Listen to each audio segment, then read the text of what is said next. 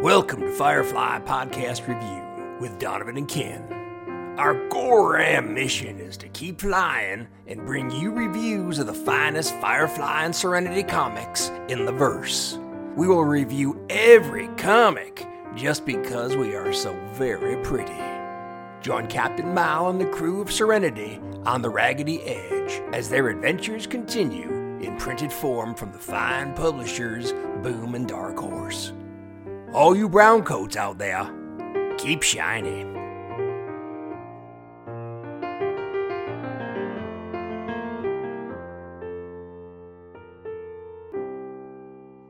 We aim to misbehave here on Firefly Comic Book Review with Donovan and Ken. This is episode 1 of our new series and is recorded here on April 1st, 2021. Our first episode of our transition. Now that we've actually reviewed every Star Trek comic book ever published, at least as of the current date, it's time to pivot. That's right. And when you said, hey, how about we do Firefly, I thought, I do remember watching that 20 years ago. Sure. So I have spent the last few weeks completely engrossing myself in the Firefly Serenity verse. So I think I'm up to snuff. What's Good. that? Yes, the verse. Exactly. The verse. That is an appropriate word to use. I remember when Firefly first came out, I thoroughly enjoyed it. Fan back then. And I loved the Serenity movie, although I was shocked that they had a Serenity movie since Fox canceled Serenity. Really, they almost didn't get to broadcast all the episodes of the first season. Right. But one season is all they gave them. They weren't even going to show the last 3 or 4 episodes. They were just going to write it off, and bye-bye. So much for the successful Buffy the Vampire Slayer creator, Joss Whedon, and move on. But they made the movie. I love the movie. Right. I love the movie. I love the TV show, and then I put it promptly out of my mind for the most part. Well, I was a big fan of The Tick, the Fox TV show. So I do remember commercials for Firefly, but I never watched it. And then when I was in Japan, a friend of mine, he was like, hey, you need to watch these DVDs. And since there's not a lot of TV options for a non-native speaking person, I did watch all the DVDs, and I was like, oh my goodness, that is really good. Yeah. And then shortly after returning home, the movie came out, so it was just like, oh, this is perfect timing. And then there's no more movies or anything. And then, unlike a lot of science fiction properties, there wasn't a ton of expanded universe. Dark Horse had a couple of miniseries, and there was a couple of novels that they kept working on, but they never were released. So for the longest time, there was really nothing except for the DVDs and a few comic books. But now, for whatever reason, Boom now has the comic books, so we're now getting a bunch of Boom series, and Titan is releasing a bunch of novels, which are nice, and they keep talking about maybe a Disney Plus reboot series, so things are looking up for fans of the show. Yeah, and talk about a great franchise that was pulled before its time, although quite frankly the movie didn't make that much either. I mean, it broke even. Sure. For Universal. But talk about, I mean, they're rebooting things that just shouldn't be rebooted. I mean, I haven't watched the MacGyver TV series, but really, did anybody need to reboot MacGyver? Or Texas Ranger, Walker Texas Ranger, Kung Fu is now getting a reboot. Yeah. Oh, really? Yeah, I saw the commercial over the weekend, yeah. I like Kung Fu, but the Kung Fu was the same thing every episode. Yeah, well, I mean, now it's all modern. She's in the city. It's a woman, and she's in the city, and it's a whole new take. Okay. The name is the only thing they brought over. There you go. Okay, so lots of examples. I guess the Hawaii Five-0 thing reboot was successful, and I did love that show, McGarrett. I did like that when I was a kid. But anyway, whatever. Firefly, what a great thing to reboot if they do that. Right. Well, only how are they going to do that with different actors? I'm sorry. I don't know. They did it with Battlestar Galactica. So I mean, it has been 20 years. We're talking about 20 years later. So Yeah, but the original Battlestar Galactica wasn't that good. It just wasn't. It also lasted only one season. And, Yeah. not including the 1980 one. Oh, the attempt to remake it? Right. The reboot yeah. Its first soft reboot. Right. Yeah. But anyways. Yeah. Anyway, back to... But when you suggested this, I was like, okay. We even talked about maybe trying to find another host because you were a big fan at the time. I wasn't. I've been brought in kind of late, so we were talking about maybe bringing in somebody else that has been a lifelong fan, but that didn't. And you knew of some people. I did, but unfortunately scheduling and things didn't work out. So maybe we'll bring them in as guest hosts later. Okay, that sounds good.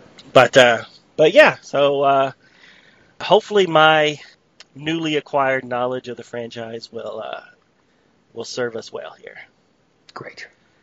But yeah, I really like the show. I really like the idea of the show. I do have questions. I think there's some plot holes as far as how the universe there works. But yeah, overall solid show, and I'm enjoying all the expanded universe stuff. I've read quite a few of the comic books, and played the board game or the card game, so I'm good to go.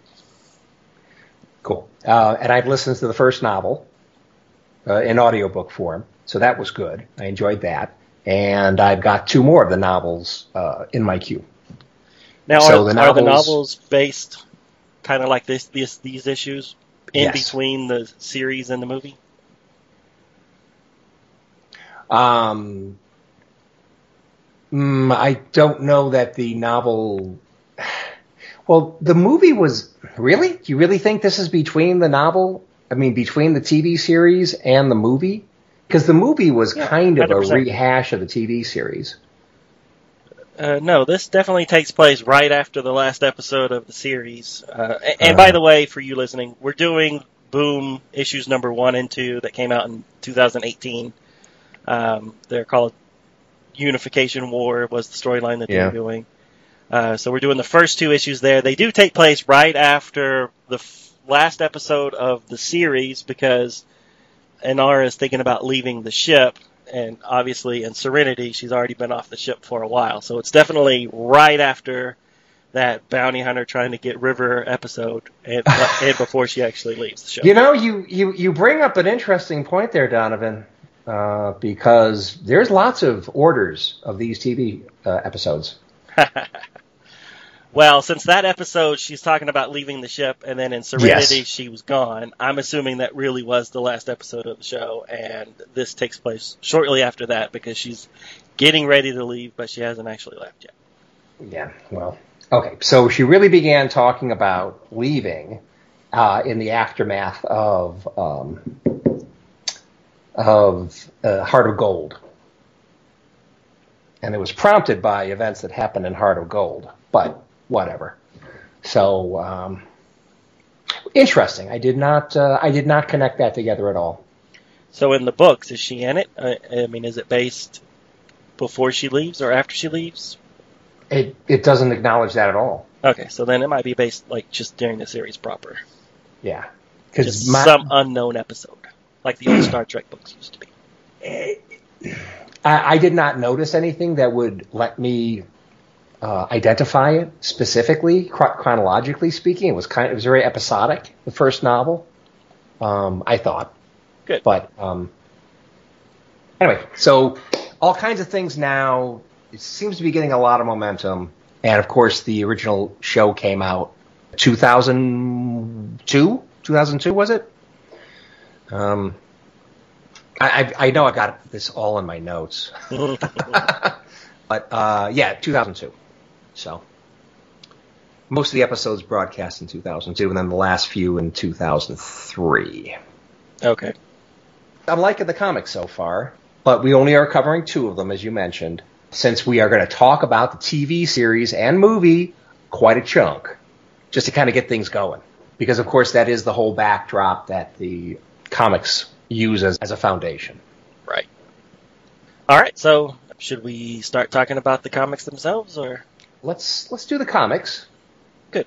So So I'll be synopsizing the first one. Again, it's part of the Unification War compendium. I actually am using volume 1, which had issues 1 through 4, of which we're doing the first 2.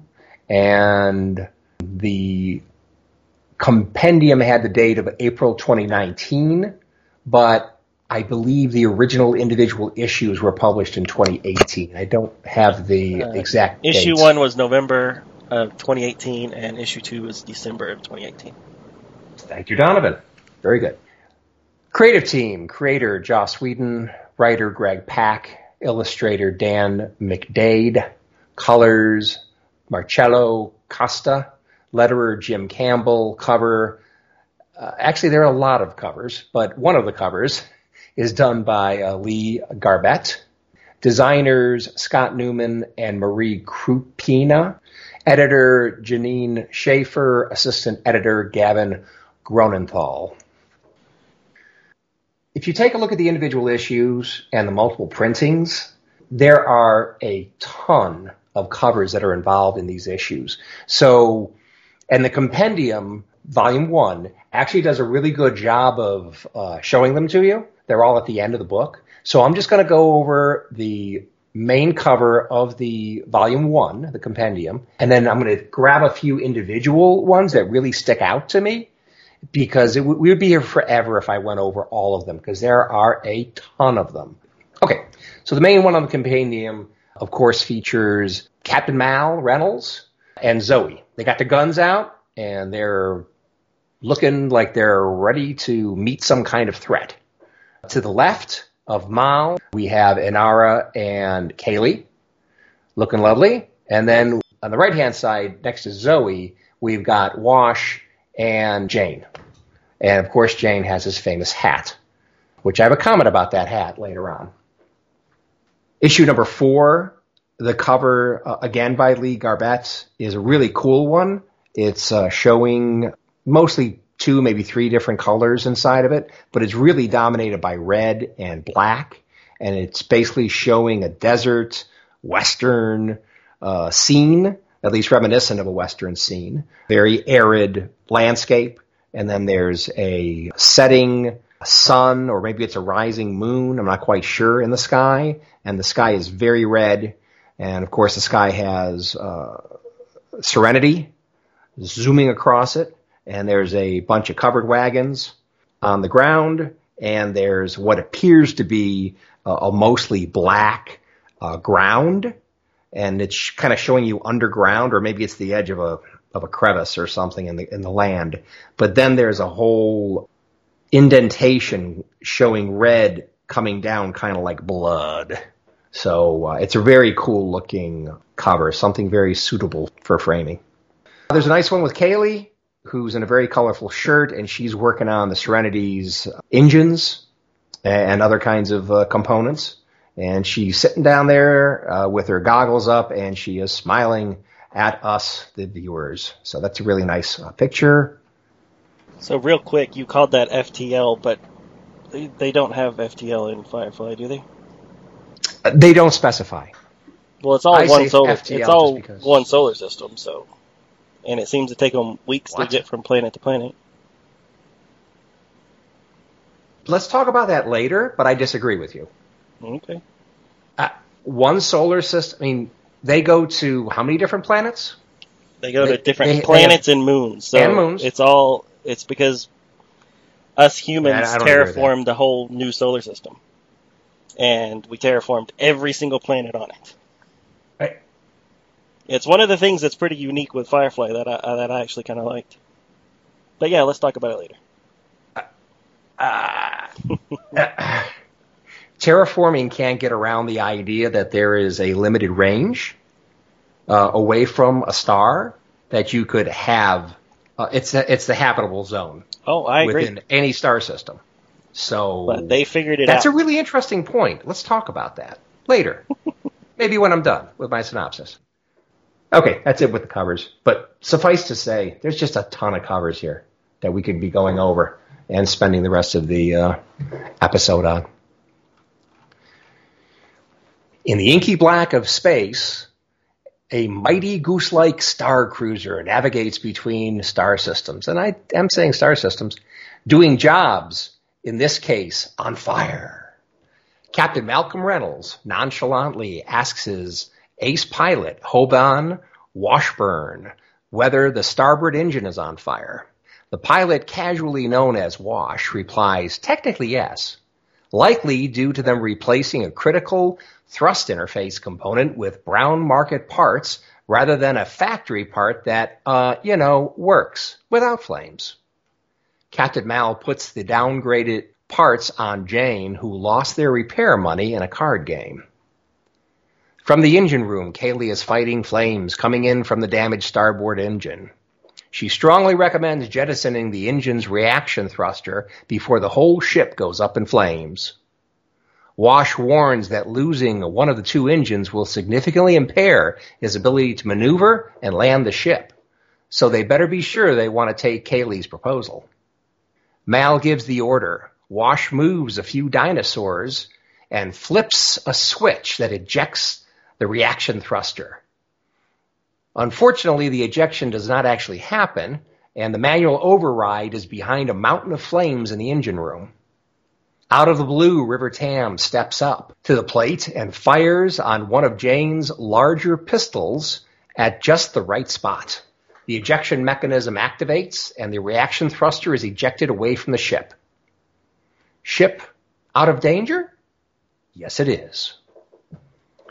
Zoe and her husband Wash find Inara and Shepard Book were playing cards through the entire emergency. Mal addresses the crew and tells them they will make for a small nearby moon to look for work and make repairs. Mal awkwardly speaks to Inara, the professional companion, about the delay in her departure from the ship when they are attacked. An antiquated but still deadly Alliance heavy cruiser, for some reason, is trying to blow them up. The initial love taps are followed up by 5 missiles, all heading for Serenity. The crew quickly ejects 2 fuel pods out the back that they detonate just in front of the missiles. The flashbang is enough for Serenity to slip away and land on a nearby moon named Bethlehem. Kaylee and Wash stay on the ship to continue repairs, while Mal, Zoe, and Jane head out to a nearby town to look for work that will pay for parts and 10 fuel cells. The 3 enter what looks like a saloon, but turns out to be more of a soda pop parlor, given the sad truth that Bethlehem is dry. Jane is not amused. One of the patrons purposely insults Jane's mother, which causes Jane to punch him across the room. Grinning and happy, the bleeding patron and his companion offer Mal a job. Later, Simon, River, and Shepard Book join Mal, Zoe, and Jane, and a wagon train of pilgrims. Mal introduces them as the Pilgrims of Moriah. The pilgrims are paying Mal and the crew to protect them during their journey to a holy site. Shepard Book tries to learn something about the pilgrims from Brother Philip, but he is cleverly rebuffed by the good brother, who starts questioning the shepherd's holiness, running with such a group of ruffians as this. Mal radios Wash back at the ship and finds out the big black ship that was shooting at them has been inquiring about Serenity in a town on the other side of the moon. That night, the Chang Bennett's gang rides up into camp and calls out the pilgrims to give up their chalices and don't even think about professing their faith around these parts. After some pointless loud interactions between Chang and Brother Philip, Mal and the gang make themselves known and start to beat up the bandit gang. Chang recognizes Mal's brown coat and sees his team's fighting skills, and they call a truce. Chang and his gang leave. Brother Philip is unexpectedly pissed off that Mal did not kill Chang and his gang. So much for loving thy neighbor and 100% customer satisfaction.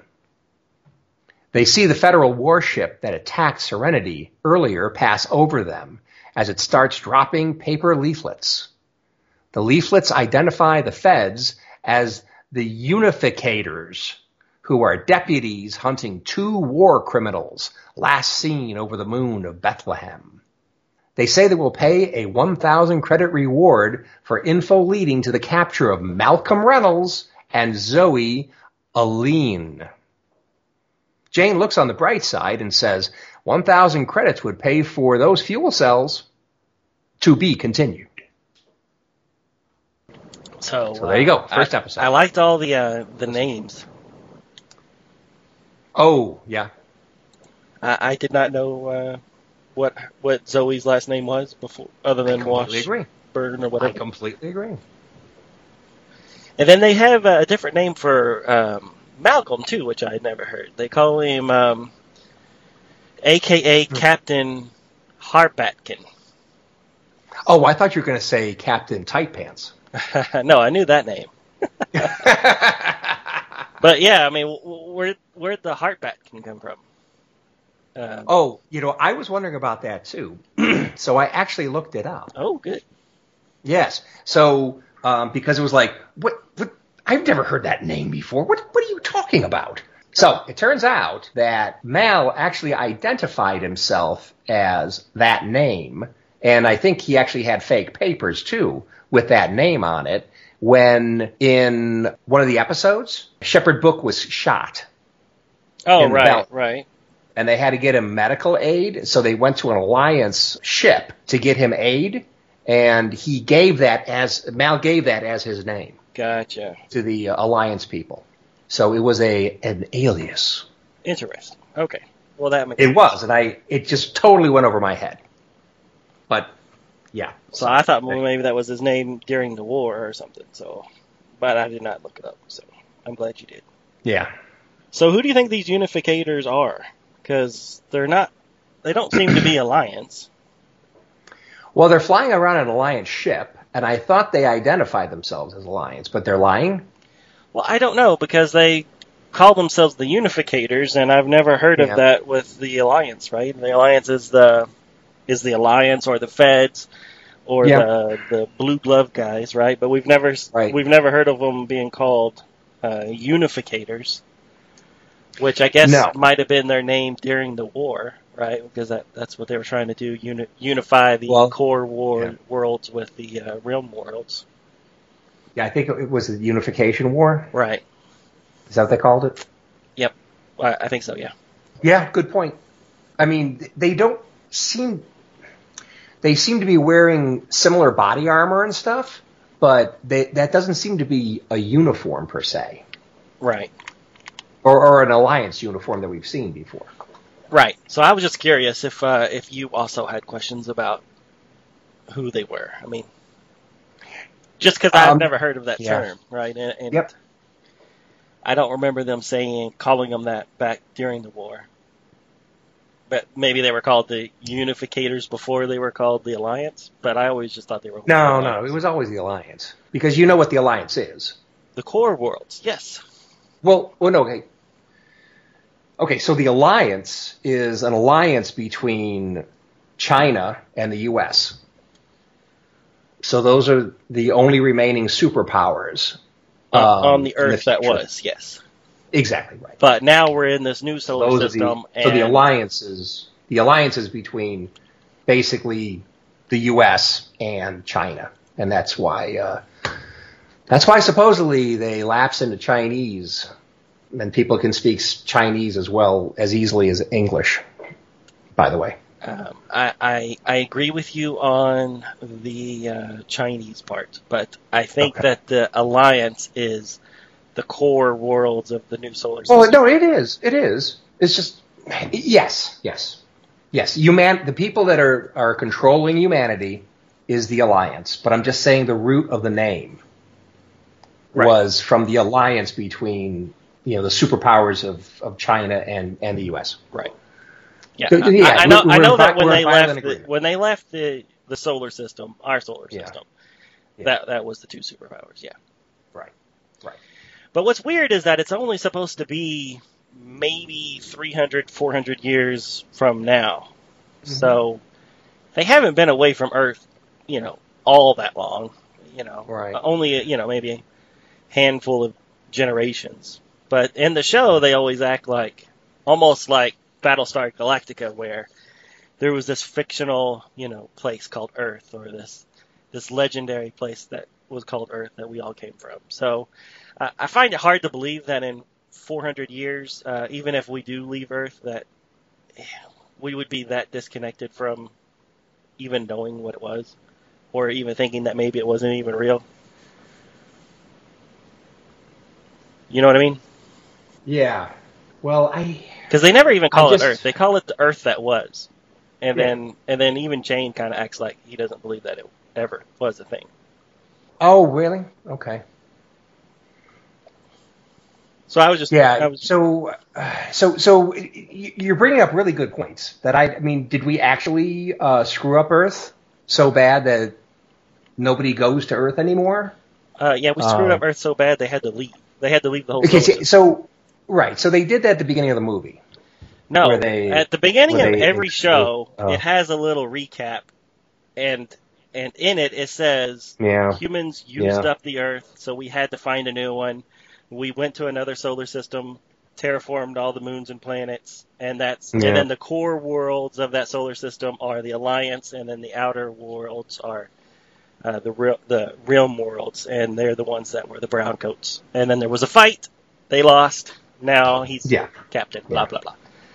Yeah. So if you watched them like that, then you would have gotten that little recap at the beginning of every episode. And the recap's actually in the comic book, too. And it was and a paraphrased version of it was at the beginning of Serenity. So okay. Well, I watch it from the Blu-ray, and there is no recap. Right. So you are being exposed to something that I've never seen. At least I don't recall ever seeing. So that's great. That's wonderful. Also at the beginning of the movie, which I have seen, and I did see the recap there. Yeah. So they moved on from Earth. Right. And they did terraforming. But the idea of terraforming, again, just being within the scope of one solar system is interesting, because I don't remember that from the movie recap at all. Right. I mean, terraforming, yes, but the idea that they are locked into a single solar system, I don't recall that from the being insinuated at all in the opening of the movie. But they do that the opening of the TV show that you've been watching on Hulu? Yeah, and I think it's at the beginning of the movie, too. So maybe you just haven't watched it in a while. Yeah, that's probably true. Yeah, I don't remember them saying it was all within one solar system. They don't say it per se, but they say they went to a new solar system and then they started terraforming. They don't say that that's the only place where they're ever at, but I think that is the case. Okay. Which with what you were saying makes it hard to believe that they were able to terraform planets as close to the sun as like Mercury and as far away as Pluto. I mean, where are they getting all these planets and moons and stuff where they could have that many planets? Right. And they're pretty good sized moons for you to have Earth standard gravity, or at least something even close to Earth standard gravity. Right. So if the moons are around really big planets like Jupiter or something, sure, that could be a really big moon. Yeah, or if there's a huge asteroid belt that is right in the sweet spot, and they're able to terraform all the asteroids and call those moons. I don't know. Yeah. But yeah, here's this is the opening of the comic book, which matches the opening of the episodes. It says, after Earth was used up, we found a new solar system, and hundreds of new Earths were terraformed and colonized. The central planets formed the Alliance and decided all the planets had to join their rule. There was a disagreement on that point. Okay, so they're skipping some. You can't make hundreds of worlds in a single solar system. They did. That's one of the things I like about it, because it's different, but it's also one of those things I don't like because it doesn't seem feasible. It doesn't make any sense. Right. Because my thing is that somebody had to pay to create all these worlds. And I think that if you paid to terraform it, then you can't have some, ranchers or prostitutes or whatever the episode was come and say, this land is now ours, when technically it was just a hunk of space rock that somebody else put oxygen, water, and plant life on. So that's my number one problem with the show. And, I was then thinking, well, maybe it was the war. The war somehow, everybody forfeited their rights when they were part of the war, and that's why it's now a free-for-all. And again, that's also the problem I have with it only being, 300 years from now. That means that from now, we use up all of Earth, move to another solar system, terraform hundreds of planets, have a big war. Whoever terraformed it now lost ownership of the war, and now people are just, what's it called when you homesteading? So you just go and claim a chunk of land as your own. Squatters' rights. Right. Squatters' rights, Pilgrim. So yeah. So, anyways, again, it's something I liked because it's different. You don't see that in any other science fiction that I've ever read or watched. But it also, it doesn't really make a lot of sense when you think about it too hard. No, it doesn't make any sense at all. But my wife pointed out that maybe that's why all the planets look like deserts. That it's like maybe look like the American West. Those planets are so far away from the sun that they have to put something in the atmosphere in order to retain any kind of heat, and it prevents. Yeah. So I don't know. Or something that blocks out the heat if you're a Mercury or a Venus. Right. But that would be part of the alliance, planet. so I would think that those would be more lush and plentiful. So I don't know. Yeah. I haven't delved that much into this yet, and nor do I. There's think also they ever go into it. Go ahead. Yeah. Did the magical openings ever talk about China and Earth or North America? No. Blocks being the main powers behind the alliance? Okay. Yeah, still no. Okay, so there are some things that the opening didn't explain. No, I pretty much read the beginning, and then it talks about how basically it's the old West times, and it says after the war, many of the independents who had fought and lost drifted to the edges of the system, far from the alliance control. Out here, people struggled to get by with the most basic technologies. A ship would bring you work, a gun would help you keep it. A captain's goal was simple: find a crew, find a job, keep flying. Yep. So that was the beginning of all the episodes I watched. Or for the most part, there was two different versions. Sometimes was Mal, and then sometimes it was Shepherd Book. Right. But and they had slightly different wordage. Cool. Until the end, the last 3 episodes had nothing. It was just, here's the episode, or previously on, and then they showed the episode. Right. So, anyways. All right, well, I'm glad that I contributed something. It's all one solar system, and take it or leave it. That's how the Firefly verse goes. Right. Okay, so what do you think about the artwork? I liked it, except for Jane. I don't think Jane looks like Adam Baldwin at all. I completely agree with you. He's a grizzled guy with very small facial features. I also have a problem with how big some of the characters are drawn.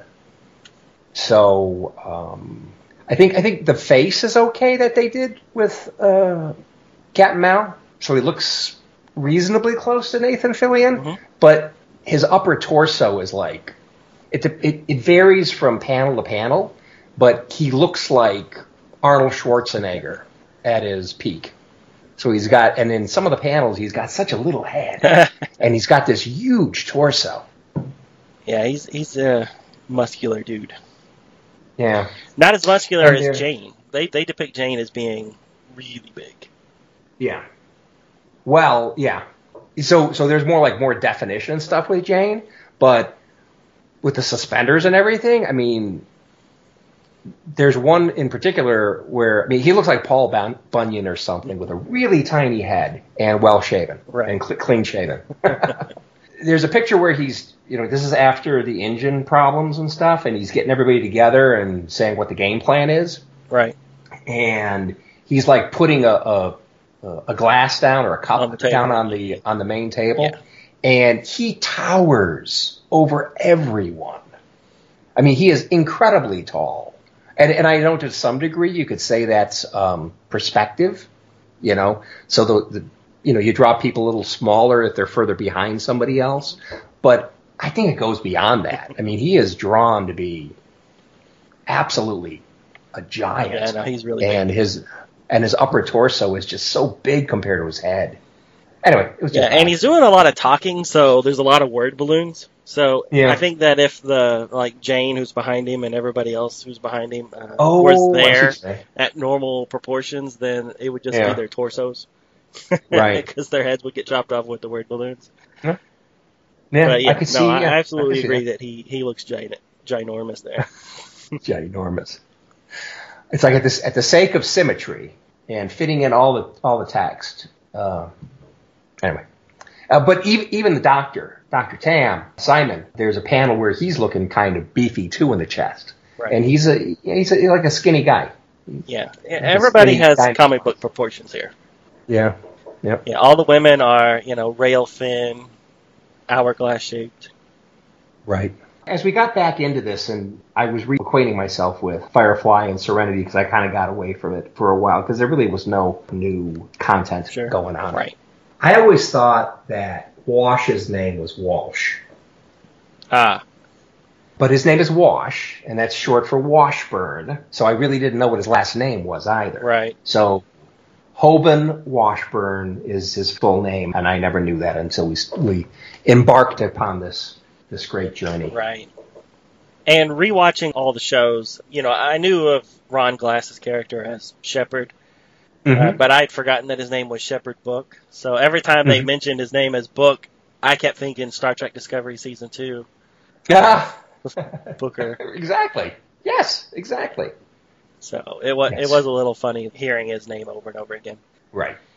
And then I like in this book, I like the writing of this book. If we can step away from the art for a minute, I think that the back and forth between the characters is really good, especially like when the ship was on fire and they're doing that little, are we going to die? Yeah, well, I'm working on it. That kind of thing. And then I'm talking to Kaylee, and she's trying to put out the fire, but they still have those fun little quips. I thought it was really good. Really fit in with the show. Yeah. I really felt like I was reading an episode of the show, which for that kind of show, which is a science fiction comedy. I mean, there's a lot of comedy in it, even though it's definitely a science fiction show. I thought they pulled it off well here in the comic book form. I agree. Which would be, you would think that would be hard to do, since you can't rely on the actors. Right. A hallmark of a lot of Joss Whedon, everything that I know of that Joss Whedon has done, although maybe there's some exceptions, is he always tries to inject a lot of humor and funny quips. And I think that's what a lot of the Avengers ended up being, is a lot of quippy kind of stuff going on. Right. And I completely agree with you. I think they did a pretty good job instilling that same aspect of the original show in this comic. Right. I agree. My only complaint with the dialogue would be they don't have the cursing in Mandarin. Which the show falls on a lot. And Dark Horse Comics had a lot of Mandarin thrown in when they were cursing. But I've read through, the first 5 or 6 issues of this series, and I haven't seen any of that yet. So that is one of the things that's kind of a disconnect from the show is that random cursing in a language that you can't understand. How about in the novel? Do they slip into Mandarin from time to time in the books, or is it all English? Well, I was listening. Sure. Since it was an audiobook, and there is some Mandarin going on. All right, good. Right. Good. Well, maybe they'll bring it in later. Maybe it's just these first few issues. They didn't want to ostracize people. I guess somebody might have just thought Because quite frankly, in the original show, that was confusing. I never knew why they did all that. Oh, really? I never knew, like, what. So I was always thought, well, are they trying to say that, just because there being so many Chinese people in the world, China won? And China was the dominant language because more people spoke Chinese than anything else. And were they trying to say that Chinese was the main language, but you can't have a show to a U.S. audience that's all in Chinese with subtitles or something? So it was kind of like speaking Klingon in part of a Star Trek movie, and then just to establish, yes, they speak Klingon. Now we can start hearing English. Right. I mean, was that what they were doing? But no. Supposedly, West and East came together in an alliance, and everybody speaks both languages. Right. Fluently. So it's like, okay. And I thought it's a cool way that they could imply that they're cursing, because they'll say something and then the person will be like, "What's your language?" And you're like, "Yeah." It's kind of funny because I don't know what you said, but it must have been bad. Yeah. So yeah, I thought that was a very clever way to do the TV show. Yep. So you can swear all you like. And then I think the censors won't know what it is. Exactly. And then I think the comic book, in regards to the layout of the books themselves, I think I really like how they introduce each chapter, and it's the title page of the issues, the individual issues, but here it's just the chapters, where they have like little quotes all over the page from both the series and the movies. Yes. It really kind of like sucks you into the universe, especially if for me, I just watched it all, right? So for me, it's all fresh. But for somebody who hadn't just finished watching it all, it would be a nice little reminder. Oh, I remember that quote from that episode, that kind of thing. I think that the layouts of the books themselves is actually a kind of a clever way of incorporating the TV show into news stories. Right. And the quotes they're including in these little sections are some of the best quotes, most quotable thing in the TV series. I enjoy the book itself, both issues. The artwork and the writing, I think, is good. The artwork, again, like you said, everybody's overly muscular, and Jane, to me, I can't get over Jane just not looking like him. He acts like him. What he says is Jane, but what he looks like is not quite him. Yeah, I agree. So also the artwork though is I think they do a really good job with ships. Oh yeah, and missiles, and space explosions, and fire and fuel canisters exploding. Yes, look good. Exactly. I think they did a great job on all that. Right. So as far as plot wise go in this first issue, why are these settlers? Why don't they take a shuttle? Did it ever say why they have to go by wagon train from the town to the river? No. I mean, especially if it says it's a known place to get ambushed by these gangs. Yep. And you do have hover and flight technology. Why not just shuttle yourself over there? That's the trick, though. That's a trick. I mean, they're using covered wagons. Right.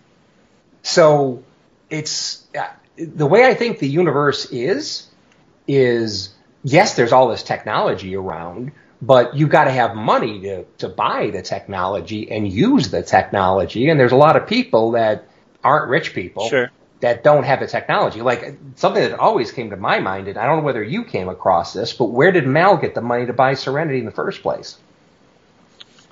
Yeah. I mean, buying a spaceship would be pretty expensive, and it seems like a lot of people in the world, they don't have a lot of money for high tech. That's why they've got all these primitive things that they're still using.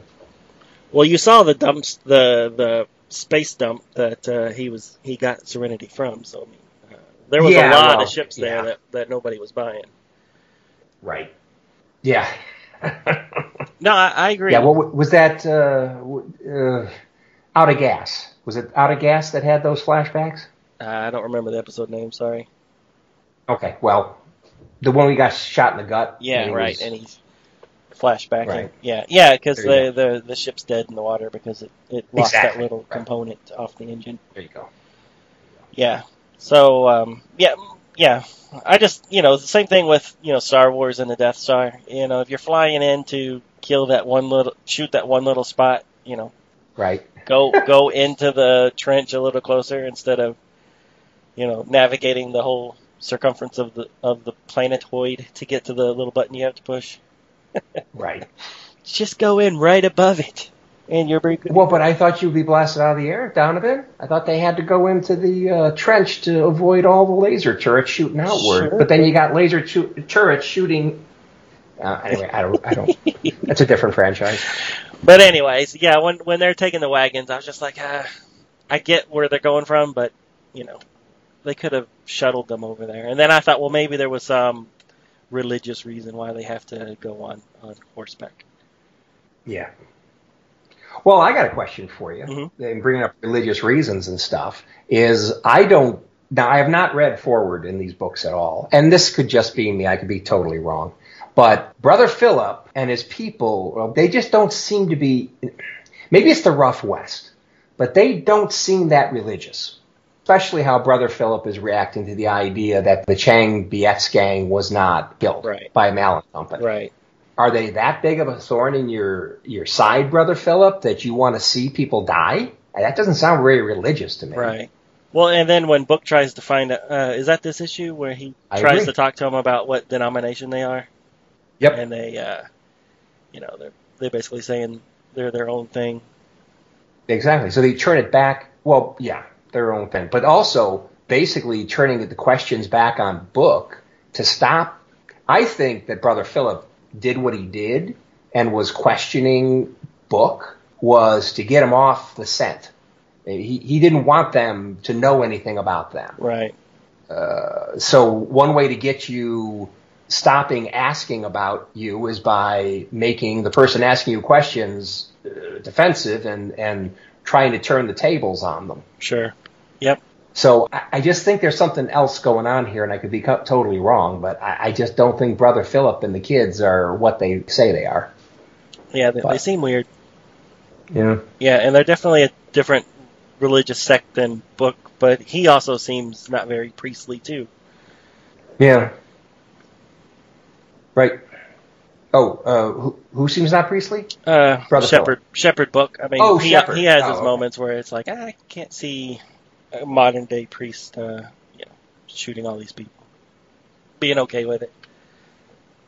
He has a past that unfortunately the show was never able to answer because they killed him off in the first movie. Spoiler. Yeah, but we'll read the first novel. You find out his background. Oh, really? There is a Dark Horse comic, too, that's called Shepherd's Tale, which I was wondering if maybe that also goes into his backstory. I'm guessing it does.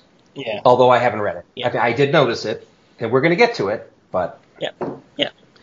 Yeah, we purposely chose this one because it's the more modern reboot as opposed to going back to the original Dark Horse ones. But we will get there. Yes. We're jumping all over the place like we did with Star Trek. Okay. Well, we got a lot of things to talk. Although we're kind of talking about the series as we talk about books, so it's hard not to. Yeah, that's all I have to say about this one. All right, so I have one comment, and it has to do with the graphic novel itself. It's called Unification War Volume 1. Very little of it, I mean, especially in these first two issues, has anything to do with the Unification War. I mean, there's like a little flashback of one frame of, yes, there was a big war, which we saw flashbacks in the show, too, where they would do like a random flashback of, Mel on the Weyland-Yutani gun turret, which I always thought was great. Little nod to Alien. But I didn't get that. Yeah, if you look at the readout when he's like shooting it, you can see the Weyland-Yutani logo up in the top, or right in the middle, in the top middle section. So they're actually saying this is part of the Alien universe. That's what I'm saying. And Joss Whedon did write the screenplay for Alien 4. So I think he's a fan. Right. It's amazing how many things that Whedon has written and hasn't necessarily been executed on. Right. Yeah, they kind of I don't think they got his tone. If he didn't direct it himself, then I don't think the directors understood what he was going for, and then it comes out a mess. Like the original Buffy movie, the Alien 4 movie. Oh my God. Yeah. Well, the original Buffy screenplay was nothing like what the director, I forgot his name, who ended up making the movie, which is forgettable. Has Luke Perry and Paul Rubens in it. That's as much as I remember of it. Paul Rubens as a vampire. Yeah, and I remember I went to the movie mainly to see Paul Rubens because I was a big Pee Wee fan when I was a kid. Right. And I wanted to see him do something different. And then he's just hamming it up as this vampire, a very goofy one. And then I think he dies with like a ruler or a pencil or something stabbed in him. Yeah, something stupid. But hamming it up is kind of his thing. Sure. Because of Pee-wee, he plays it straight in Batman Returns. Oh, really? It's been a while since I've watched that. He's only in it at the beginning. He's the Penguin's father that throw him into the sewer. Oh, right. Okay, well, we got to get back to this. Yep. You ready for the issue 2? Let's do 2. All right, so as Ken said, a plethora of covers, so we'll just kind of cherry pick here. This issue came out in December of 2018. There is one cover of issue 1 that I wanted to briefly talk about. It was the Slab City exclusive. I guess that's a comic book company or a comic book seller. They did a cover that looks just like the Star Wars issue 1 by Marvel. So it even has like the Marvel, what would have been the Marvel banner up at the top, but it's just all purpled out. And it says the greatest space western of all time, Firefly. And then it has Mal in the place of Luke, and it has River's face in the background as where Darth Vader's face was. It's a really cool cover. It's quite expensive.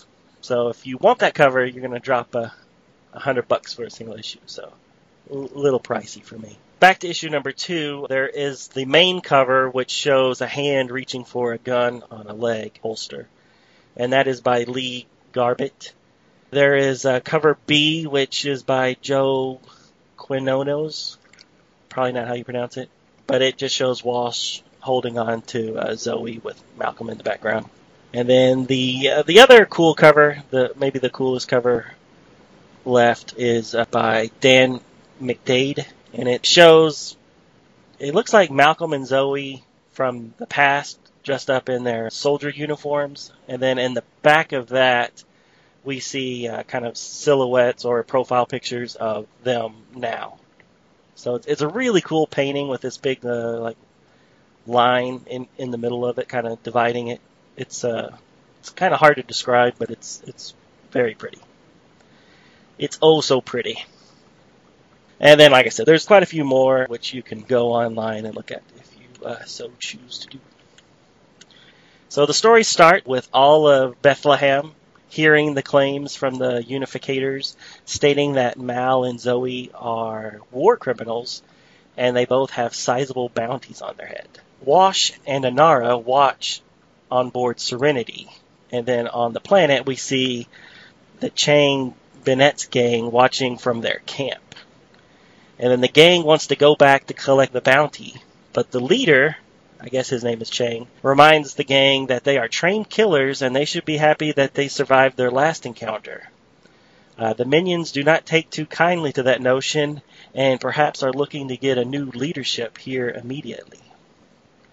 Meanwhile, back at the wagon train, Jane, River, and Simon wonder what the two could have done to warrant such a high bounty. A knowing look between the two war vets and a few panels of the fiery carnage of war is all us the reader get. The pilgrims that they are escorting seem to get even more excited to have honest-to-God war criminals escorting them. Mal then orders everyone to load up and move out. Wash contacts his wife via the radio and offers to swoop in and pick them up in the shuttle. She rejects the notion since the Unificators would see the shuttle and know exactly whereabouts they are. Jane offers that maybe they should just rob the pilgrims and head back to town to get the parts they need and then bug out. Shepard and Mal remind Jane that they are not the bad guys here and that they will complete the job that they were hired to do, escort the pilgrims safely to the river. On the trek through A Gorge, Simon and Book have a chance to talk. Simon wonders what Zoe and Mal could have done. Book reminds him that warriors are all war criminals to the other side, and even alludes that perhaps that applies to himself. Suddenly, the wagon train is stopped by the gang formerly known as the Chang Benet's gang.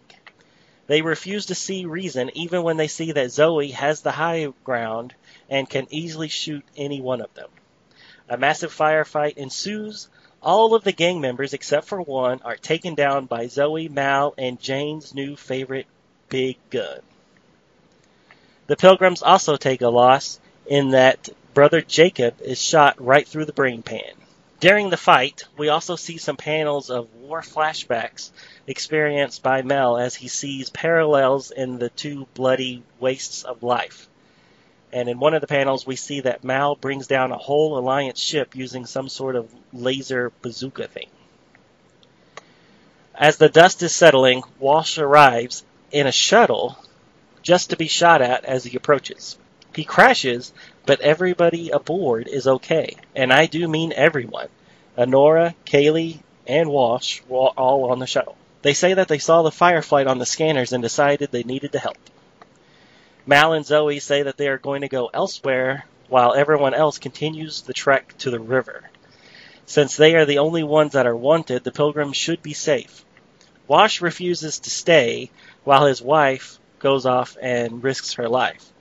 So Zoe then shoots him in the leg to keep him from joining her. Wash then also shoots her in the leg as he attempts to keep the woman he loves from sacrificing herself. Meanwhile, the lone gang member that escaped previously is found by the Unificators, including the female leader named Boss Moon. She is clad in futuristic gear and sporting an eye patch over her left eye. She looks at the battered man and demands to know, where are they? To be continued. To be continued. Great. Great. Okay, so we get to meet Scorpius. Boss Moon. Yeah, when I was reading this, I also got a Scorpius vibe when I saw her, because she's very thin and all dressed in black. And I was happy when you said the same thing. And of course we mean Scorpius from Farscape, of course. Right. Who, I think Scorpius was one of the greatest villains in TV. Oh, yeah. I just thought he was just so beyond awesome. Yeah, he just was dangerous. I mean, he would kill you just to look at you, but then also he was just very mesmerizing, both visually and storytelling wise.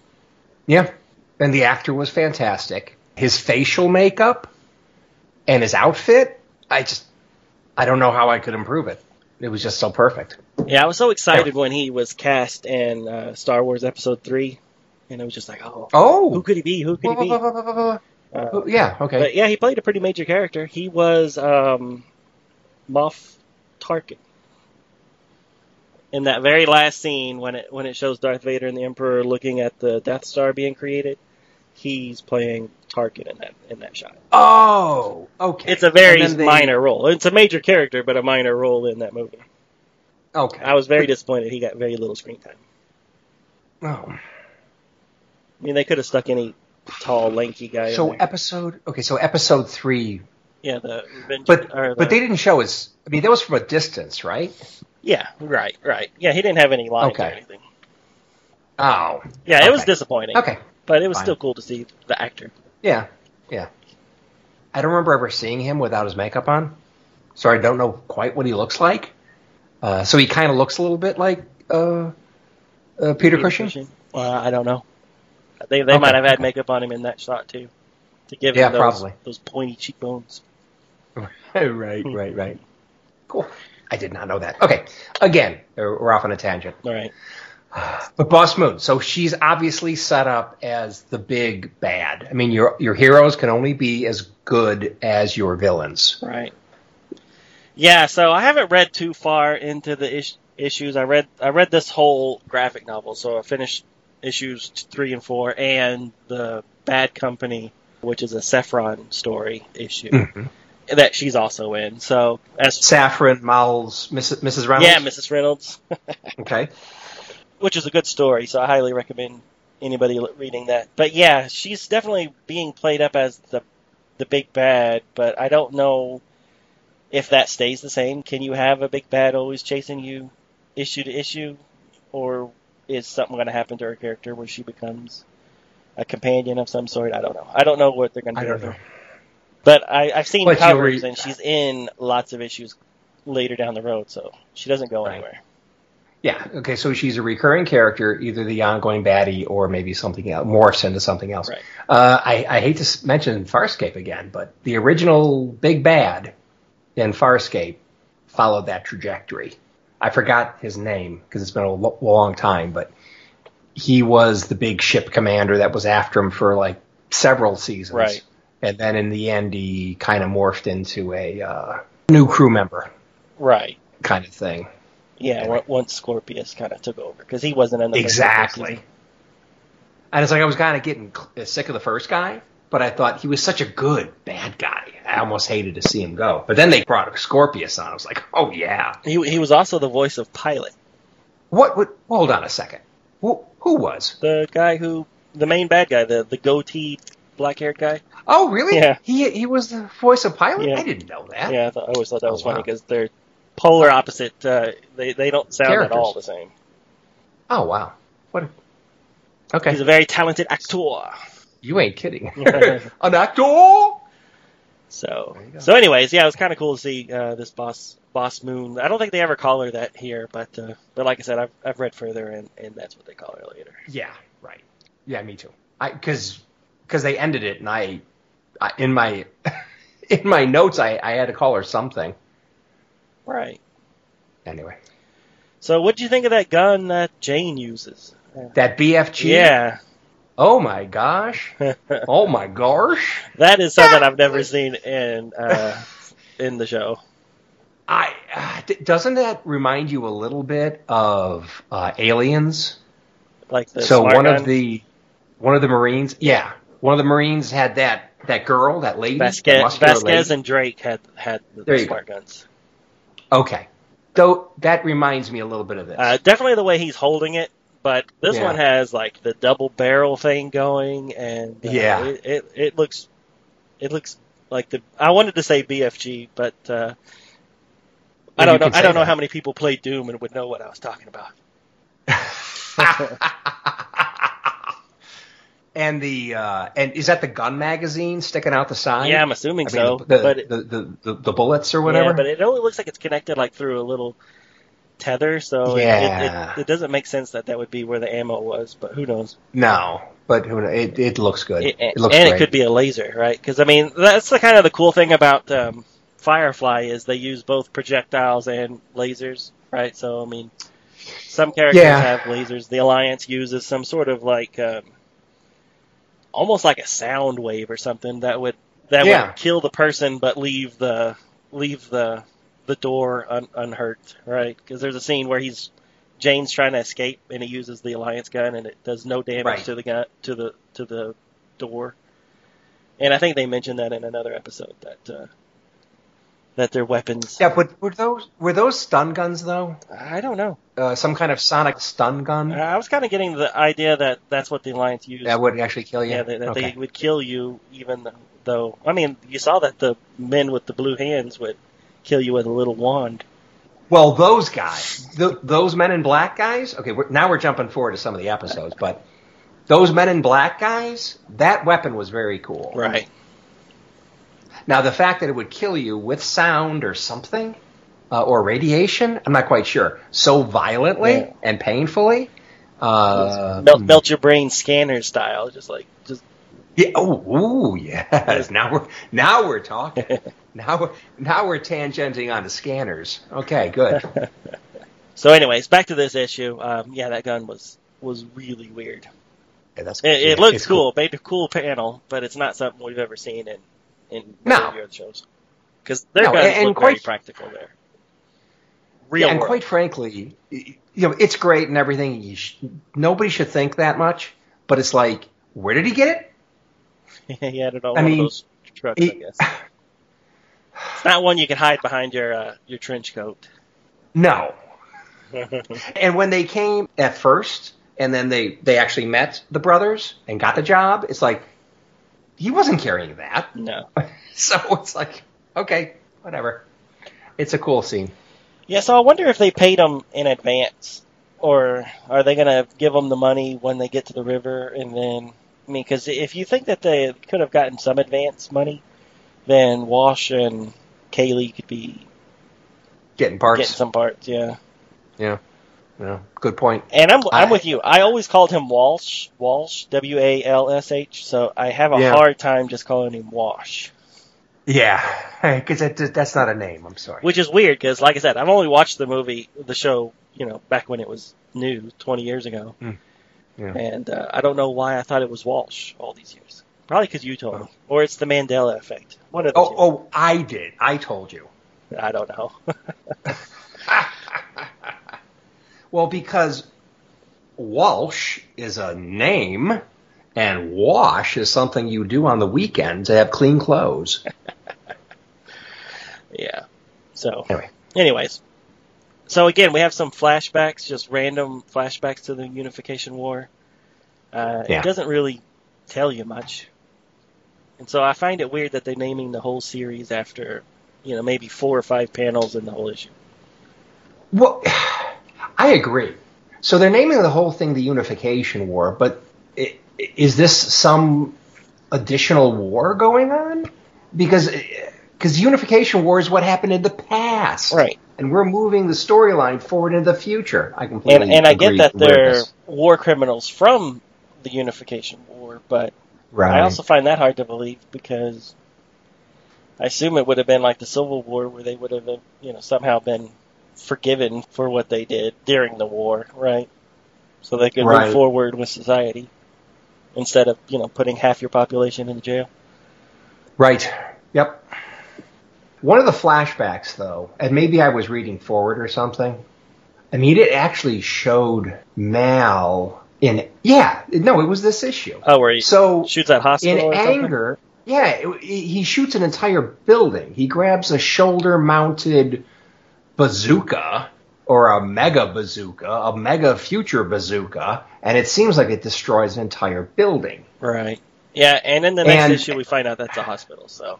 Oh, okay. Yeah, okay. in my synopsis I called it a ship because Yeah. I don't know why I was thinking that was the shot where he shot the ship, but I think that was actually episode 1, issue 1. Okay. So yeah, we learned that that's actually a hospital that he destroyed. Okay, fine. But you know what? I never caught that he did it out of anger. I just thought that was just what he was. But I guess you're right. His buddy died.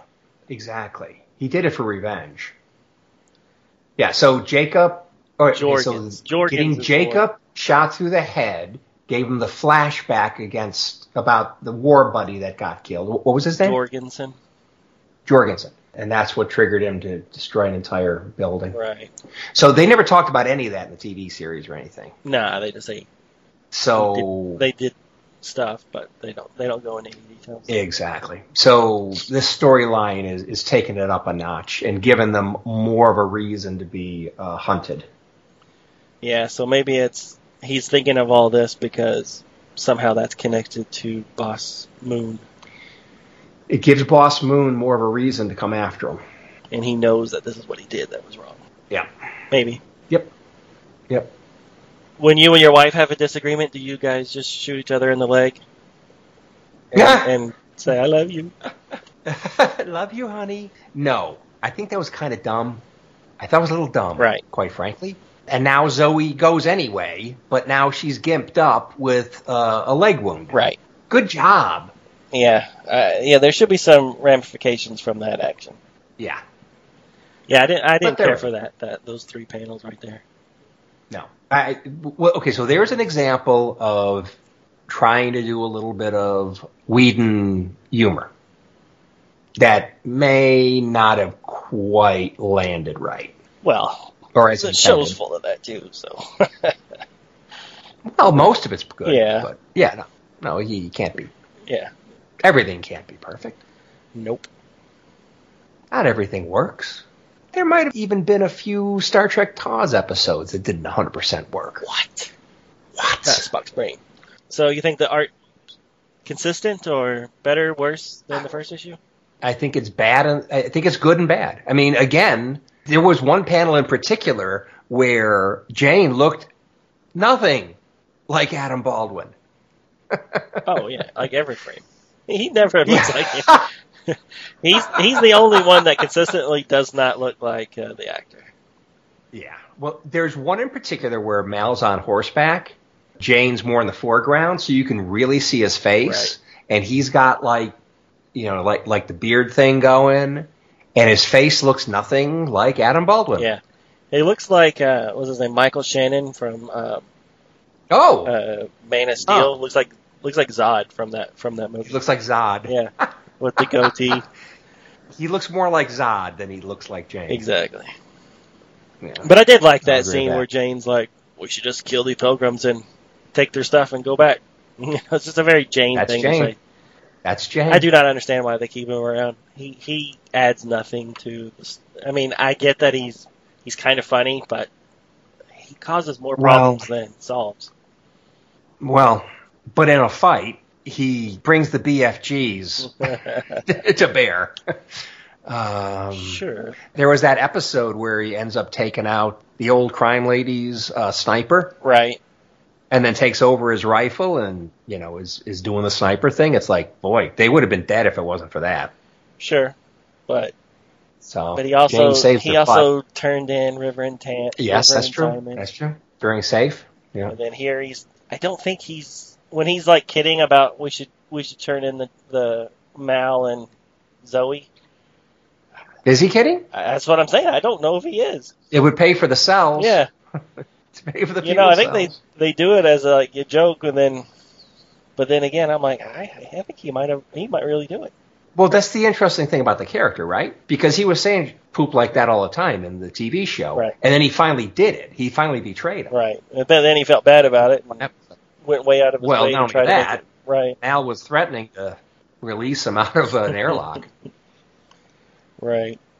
And then, of course, in the movie, he came pretty close to mutinying. So, yep, Yeah, he's a loose I cannon, can't all even right. remember why. What does he do in the movie?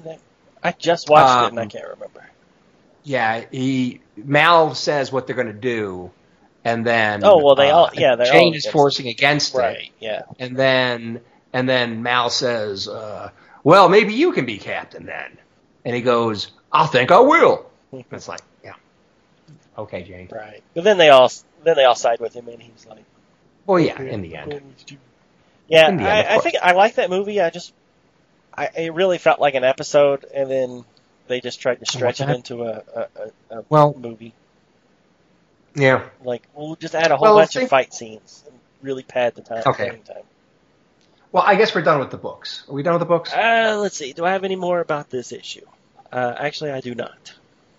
Okay. Well, I'd like to say something. Okay, so now we're moving from the books, which are great and are going to be the foundation of this new amazing podcast. But now we want to switch back and talk about the movie, the TV show, those kind of things, the basis of what we're going to see in all the comics. And because we love it so. And you're bringing up something that I definitely wanted to talk about, which was what did they do with that movie? Why is it even in existence? I think they wanted it to be the next Star Trek. Well, okay, so Universal Studios wanted it to be the next Star Trek, Star Wars, whatever. They wanted a franchise that they could, make ongoing movies and make money with a known property. And I guess an executive at Universal wanted to work with Whedon for a while, and Whedon said, well, if you want to work with me, this is what I want to do. And then so I guess Universal bellied up to the bar and paid Fox what they needed to get the rights to make the movies. Right.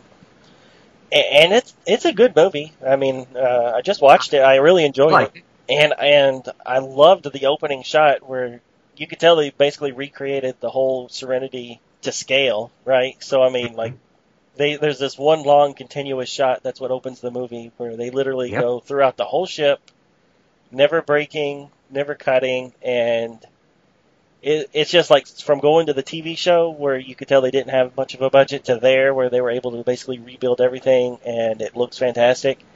It was a really nice opening shot, I thought. Yeah. And it was probably something that Whedon always wanted to do. Now, mind you, some of those TV sets were mighty big. Sure. And it did go a fair amount in the ship. But I agree with you. They never had, I mean, they were separate. Yeah. Right. They were separate sets, right? Yeah. But here, they walked from one room to the next room to the next room to the engine, back to the bridge. It was just like, oh, it was so cool. Something Whedon always probably wanted to do. Right. And now had the money to do it. So, yeah, I don't know why they did it. I mean, and I don't know why they killed off the people they killed off, especially the way they did it. I thought that was pretty cheap. Do you want me to tell you? Well, you mentioned something, so yeah, go ahead. I couldn't find any way to prove what you said, though, so go ahead and say it. Oh, okay. I did try to look it up, but I couldn't find anything that collaborated. Well, okay, yeah, you're right. I mean, this could have been a rumor, but supposedly, I got this from a YouTube video that talked about a couple things you probably didn't know about the Serenity movie and that kind of thing. Anyway, so the bottom line is Universal wanted to do this new franchise, and Ron Glass and Alan Tudyk, is that right? I think it's Tudyk. I never do. Tudyk, okay, Tudyk. Yeah. They didn't want to sign a long-term contract that included multiple movies. They didn't want to be tied into that because they wanted to do other things. It's like, okay, whatever. So supposedly, because they did not sign a long-term contract, the studio wanted the character to be killed off. Now, I thought it was that's something that Joss Whedon likes to do just to show how serious the situation is. Right. But supposedly, they wouldn't sign a long-term contract, so... Huh. Well, that's too bad. I mean, I had heard that Joss Whedon just wanted to do it to show that because they never did that in Star Trek, they didn't kill a character off just randomly in one episode, which they did, so I don't know why I'm saying that. I know. I mean, they killed off Spock in the second one. Yeah, but... But yeah, I'd always heard that. They killed off Tasha Yar in Next Gen. Right. But that was because of contract issues. Right? Because she was making noise about not being satisfied. Right. She didn't get enough screen time. So that's part of the reason. And you know something else? Did you know that in Voyager, at one of the season finales, they left it open that possibly Captain Janeway was killed? Oh, really? Because she maybe wasn't going to come back? Exactly. Huh. So there were contract negotiations going on. And I forgot the actress's name. Kate Mulgrew. Kate Mulgrew. So there was something going on where the contracts weren't getting signed, and whether it was money or whatever, there was actually a scene where you could assume that there was like an attack going on the bridge, and you could assume that Janeway was dead. Oh, wow. And they made noise about killing her off and having Chakotay take over as captain. But whatever the contracting or whatever issues were going on, they were resolved, and Janeway was back in the captain's seat for the next season. Well, is that also the reason why Best of Both Worlds have Picard? I think you're right. Quote unquote dying. I think you're right about that. I mean, I don't know, but now that you're mentioning it, I'm kind of like, I wonder if that's also what they were thinking then. I think that's possible. Because wasn't there a time when Patrick Stewart was making noise about not being 100% happy? Oh, really? I don't know. With something. I don't know I don't know whether it was money or the direction of the show and the character. I didn't quite know. Yeah. But all I know is that when I was a kid, that summer after that episode was just like, oh my goodness! So you're going to get Captain Riker and First Officer. What's her face? I thought I had it all planned out. Well, there was an episode. Remember the episode in season 1 of TNG, and we are going to get back to Firefly in a minute, where there was the crystalline entity thing, going on, and Picard, could have been dead during that episode. I forgot the details of what went on, but my roommate at the time, because I had just moved to the Bay Area, and my buddy Mark, we shacked up. We shared an apartment over there, and he wasn't that much of a Star Trek fan, but he was watching this episode, and he said, "Oh, so they're going to get rid of the old guy and put the young guy as captain?" And it's like, I don't think so, Mark, but I hope you're not right. But that was his moniker for Picard, the old guy. The old guy. He wasn't that old. I mean, what was he, 40s? Yeah, he looked old, though. Well, he very didn't have distinguished. Hair. Yes, very distinguished. Okay. Why don't you say something, and I'll come back to what I want to do, because I've been hogging. It's fine. Sorry. Go for it. You wanted to talk about the individual episodes? Or you wanted to... Well, okay, I just want to hit I want to hit this really fast. Here's some trivia. Uh-huh. And I actually mentioned a little bit of it before, but Alan Tudyk, who of course is Wash, is a Texas native, born in El Paso and raised in Plano, Texas. Right.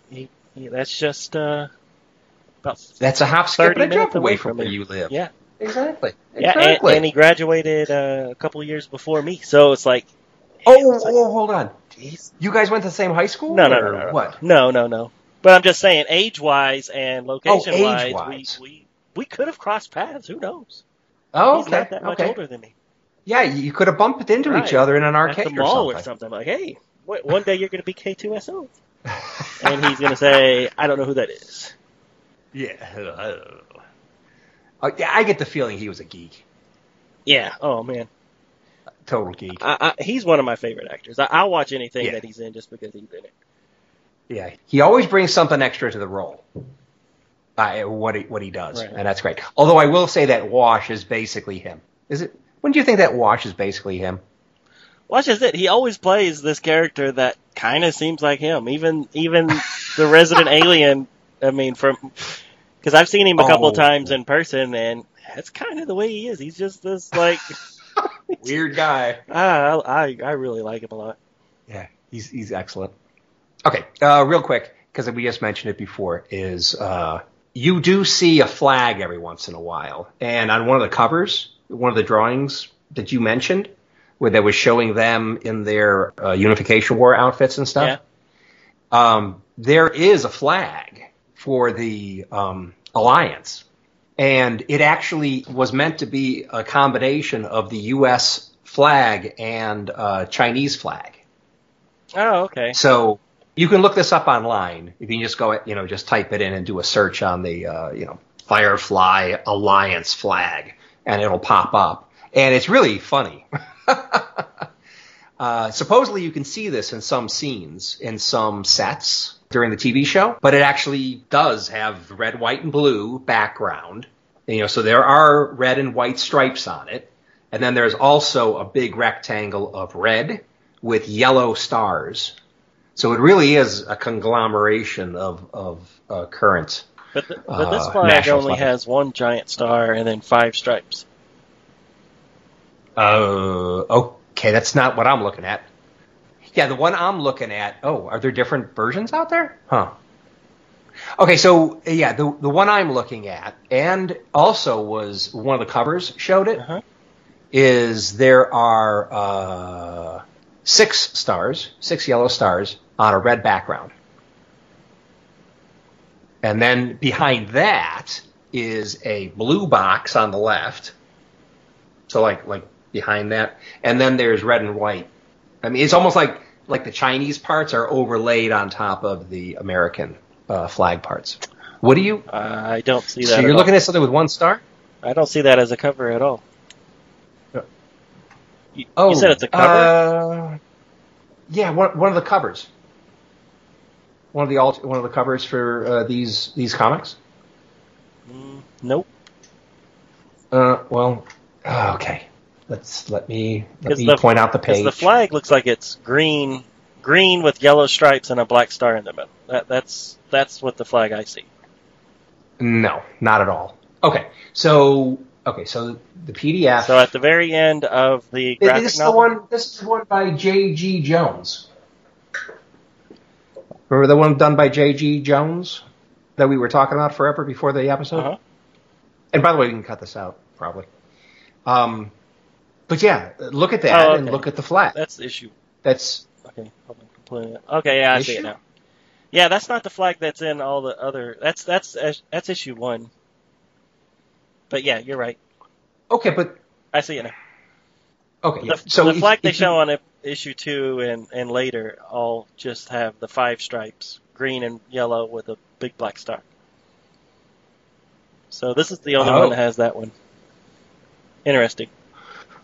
Okay. Well, what's shown on this one matches up with what I saw when I did a Google search. Okay. So. Interesting. Okay, so there may be other versions of the flag out there, but the one I tended to see... Anyway, the main point is the flag is a conglomeration of the U.S. and Chinese flags, underscoring the idea that the alliance originally was made up of a alliance between East and West, U.S. and China. Cool. Here's another bit of trivia, which I didn't notice, but thinking back makes sense. Every space scene is without sound effects. So when the ship's moving or you have other things going on, there's no sound because, there's no air in space, so there can't be any sound. Right. Which Battlestar so Galactica I thought that was borrowed. Huh? Which Battlestar Galactica did as well. Yeah.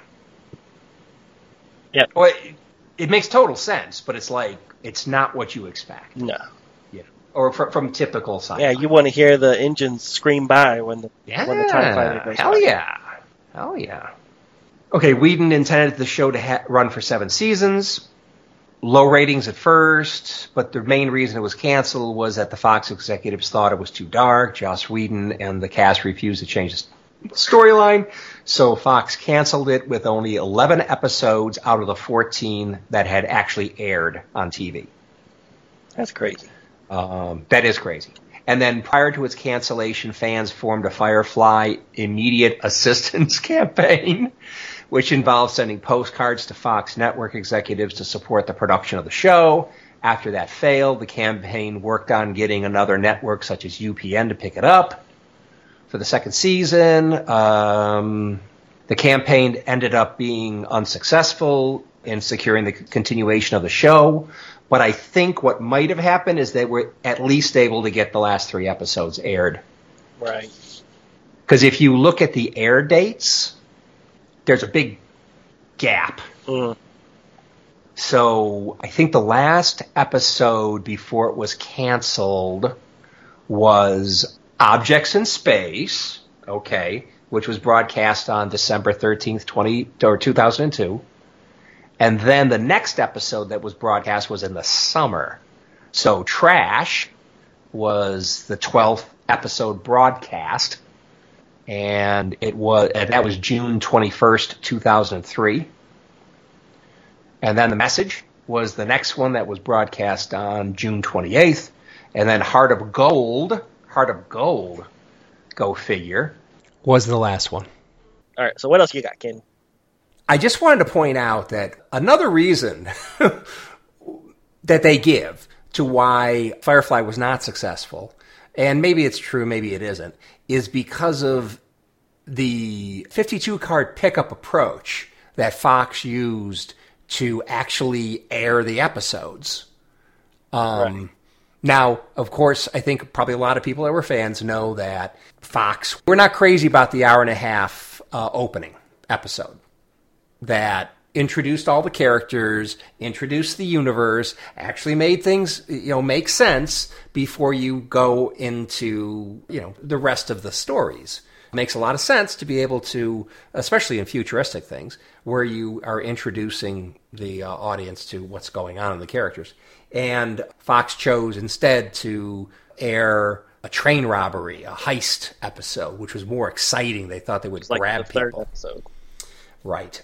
So we know about that one, or at least I think a lot of people know about that one. But the episodes all had a narrative order. They didn't all refer to each other, not by a long shot. Some of the episodes were very standalone. But some of these episodes brought even the same characters back. between episodes. And they just really put things in very different orders. Order of broadcast versus order that they were intended to be in because of the narrative threads that were going on. Right. Some of the long-running things that were going on in the storylines. And it's kind of hard to get this across, but for example, Objects in Space was actually supposed to be the last episode, but it was actually broadcast fourth from the end. And that was the one with the bounty hunter. That was the one with the bounty, Jubal Early, who was the bounty hunter, who talked a lot. That acted a lot like River. I kept waiting for them to imply that he was also augmented like she was. Oh, how interesting. Yeah, I really liked him. He was funny. Oh, he was a very interesting character. Because he just said things that were like, what? He said things like River, like when he was talking about the room. Could it be her room if she's not in it? Or is it just, it's a very, very River thing to say. Like, how could this be his room if he's not in it? That kind of thing. Exactly. Yeah, no. And that's why I think that they were implying, or at least I assumed that they were at some point going to imply that he was augmented like she was. Right. Which they never said that. No, but maybe that was part of it. But he seemed to be an independent bounty hunter. But, I mean, there was only so much. I mean, you had to fill in a lot of blanks with that character. Sure. You don't know what his history is. Although River kind of freaks him out a bit with how much she does know about him. And then when he realizes why she knows so much about him, he figures out, which shouldn't be a spoiler for anybody. I'm sure anybody listening to this would know. It's because River was actually hiding out in his ship. Right. Anyway, so Jubal comes onto the Serenity to grab River. And anyway, so that was supposed to be the last episode from a narrative thread, but it was actually the 10th broadcast episode. Right. Yeah. And also, I think we both said the same. Another thing we said before the episode recording is that the character reminds us just a little bit of the Alliance operative that was played by Chiwetel Ejiofor. I know he's one of the few people that I can't be sure if I got his first name right or his last name. Right. But in Serenity? Exactly. In Serenity. The Alliance Hunter or whatever he was? Yeah, he was the Alliance operative who was, again, after River. But this guy, he actually had Alliance ships at his command. So he was an Alliance operative. He was an Alliance spook. And I did like that version of Spook better than the Men in Black version that they used in that earlier episode where they had those pain, that little like two-sided thing that popped out and they were able to kill people with it. Oh, the blue gloves, the 2x2 hands of blue. Yeah, those guys. They all had black outfits on and looked like, they looked like Men in Black or maybe, right. Maybe Pulp Fiction hitman. Anyway, so okay, so that was supposed. So that's an example. Trash, which was the follow-up one that had Saffron, Mrs. Reynolds. The second episode where she's in exactly it, right. So has that's the her second first one. husband. Yeah. Exactly, that's right. So Saffron was a character that was kind of, sort of, Mal's wife, kind of, which I think that was kind of BS also, but whatever. Anyway, so she shows up here again to do her shenanigans. And the biggest thing about that one is Mal was butt bare naked in a lot of the episode. An amazing amount of the episode. Just the beginning and the end. It wasn't that Just the beginning and the end. No, but they kept, at the end they kept going. I mean, he was actually standing there having a conversation with Inara outside the ship. And he had no shame. No shame. And then just he walks up. For God and everyone to see. And he walks up into the ship and he's giving people orders and stuff and he's completely naked. And it's like, and he absolutely does not care. It's kind of funny. Anyway. I wonder what Nathan Fillion why were thought. You bringing that up? Was that shown out of order? Well, it is. It's not the same batting order, but luckily, at least it was broadcast after the character of Saffron was originally. Okay, so I'm getting off track. You're right. You're pulling me back. You're pulling me back. I thought maybe that's what you were going to say, was that it was shown before the episode where they got married. No, but no, that wasn't my point. No. Gotcha. No, sorry, you're pulling me back. That's good. My apologies. No, that's fine. So indeed, Serenity was the pilot. That was the pilot, which was supposed to be first. Serenity was actually episode 11. So it was the 11th episode that was broadcast, and it was the pilot that was supposed to be the first episode. So not only did the Fox executives not like it much, they didn't actually broadcast it until the 11th episode. Yeah, it's crazy. That is totally wacky. Cuckoo. Yeah, especially since it's an origin. I mean, it's not like it's a flashback origin, because I've seen shows like that do like, they'll do like not a clip show because it's a new episode, but They'll do like a flashback episode, like, oh, I remember the first time we met, and then they go back into the thing. Like the Tick did it, Superboy's done it. I mean, it's been done before where the episode where they all meet is not the first episode, but Serenity, the episode Serenity is we're all meeting for the first time. There's no book-ending part where they're recollecting or remembering the time they all met up. Well, Out of Gas is a little bit like that, though. Out of Gas is, but I know I'm talking about the episode Serenity. Sure. Yes. Right. Yeah, Serenity was supposed to introduce you to everything. And they did introduce some of the characters, but they didn't go over how everybody came on board. Only many characters. Not everybody, though.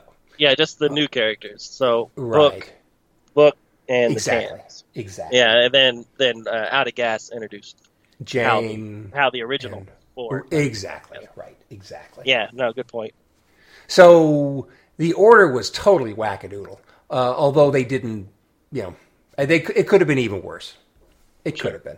But anyway, so the order was quite all over the place. But it was very much an episodic show. So there were some themes that were carried through the entire episode, but a lot of these were pretty episodic.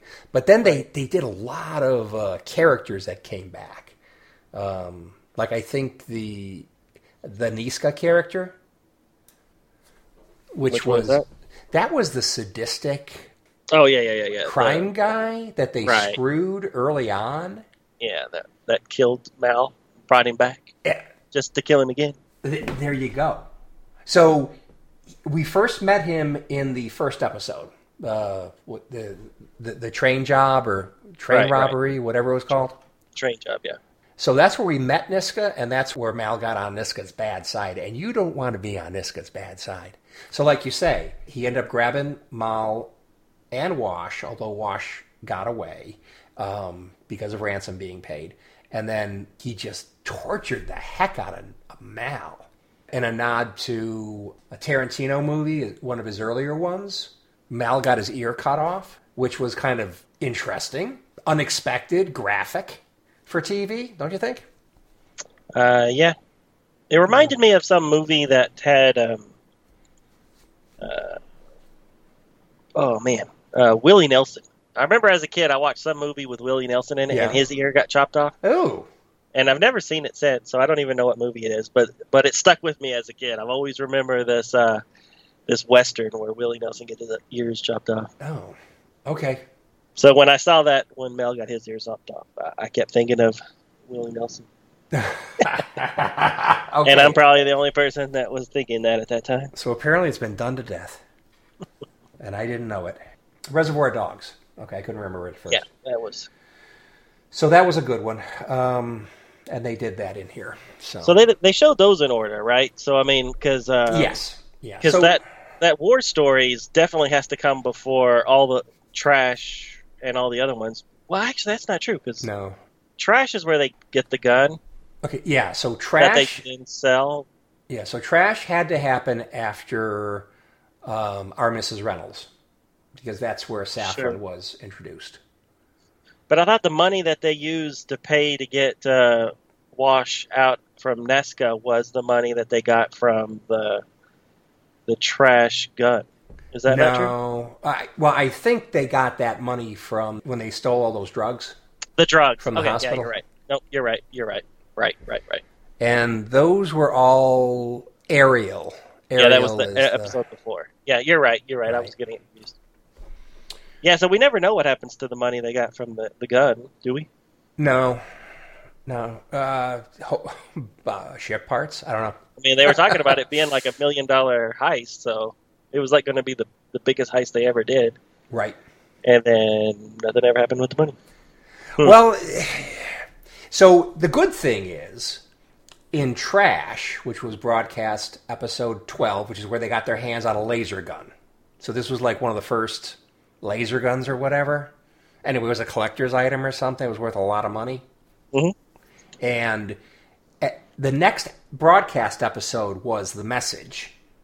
And at the beginning of that one, Inara and Mal are talking about how they're going to, what's the smart way of selling off the laser gun. And, of course, Inara has one idea and Mal has a different idea. That's right. That was the one where they had the buddy that had the organs. Exactly. Yuck. You got hollowed out. And, anyway.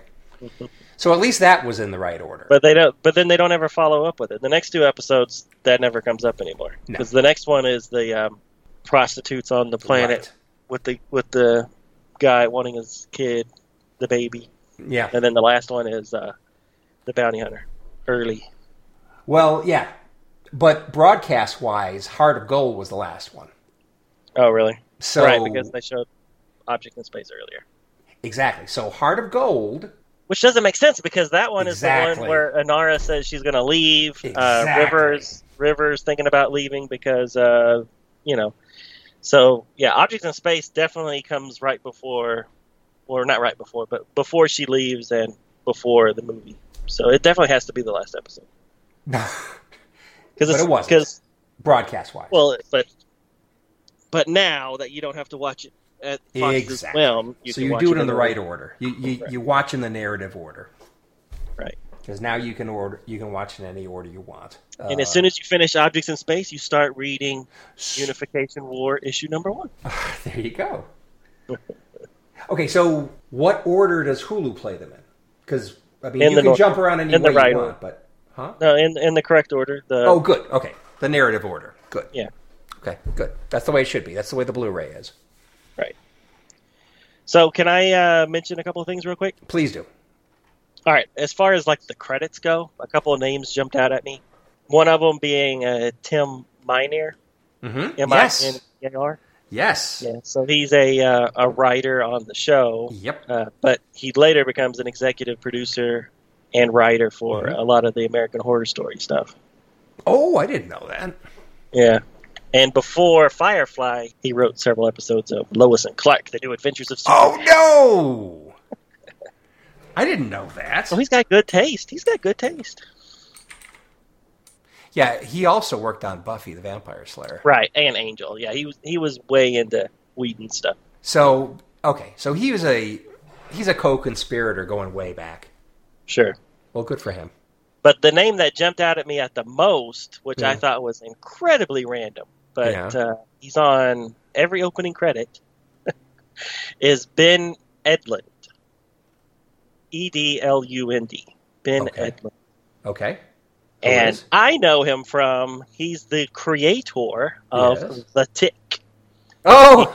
He created the comic book and has written and produced all the TV shows that have been made on The Tick. So, little did I know, he's also produced quite a few TV shows. Okay, so he was a producer on Firefly. Yeah, so he is a producer and he wrote a couple episodes, yeah. Okay, cool. Very cool. Yeah, which is funny because it's on Fox, so that means at around the same time, both The Tick and Firefly was getting screwed over by Fox. Which is kind of sad. Yeah. 2002 was not a good year for Ben Edlund and Fox, it seems. Yeah. But anyways, I was surprised to see his name. I didn't know that he had any involvement in Firefly. But I kept seeing his name pop out, and I'm like, is it the same one?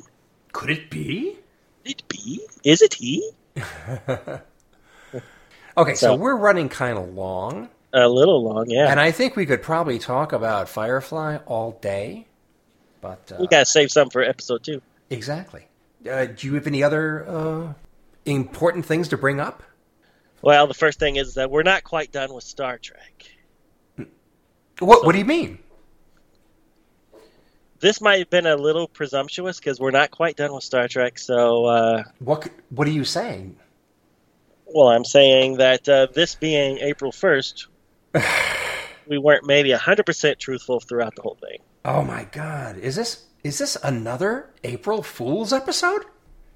But this one's tinged with a little bit of truth because of all the other franchises we've done for April Fools, this is the one that I would like to revisit once we're done with all the Star Trek. Which really isn't that far away. Right. Yeah. I really enjoyed diving into this whole universe. Yeah. I hope you guys, whoever's listening, agree and would be interested in jumping aboard after Star Trek's done to do some more Firefly. And that would keep us talking every week so that when we get new miniseries and stuff from IDW, we could just continue the Star Trek as they come out. Oh, okay, cool. But I think we need to have a, quote, final episode so we can claim victory that we actually have done everyone published as of our last episode.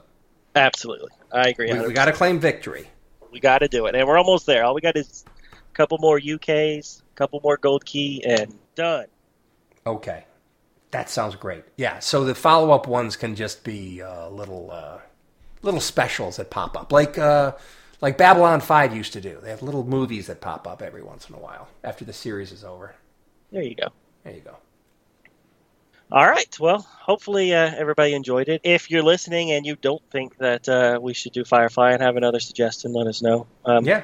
I was also tossing around Lost in Space, but I was never a big fan of that show. Battlestar Galactica was also tossed around a bit. I do enjoy that. And that has 2 generations of stories that we could delve into, and a possible third on the way. Exactly. So, that one's also a contender. And there's not a ton of Firefly, so we could finish it pretty quick and then move on to something else too. Right. Unless you're tired of talking to me, Ken, and then we'll just shake hands and part ways. No, Donovan. No, not at all. All right, great. All right. Well, thank you, everybody, for listening, and we'll be back next week with some Star Trek. Thanks, everybody, for joining us for our April Fool's annual special. Later.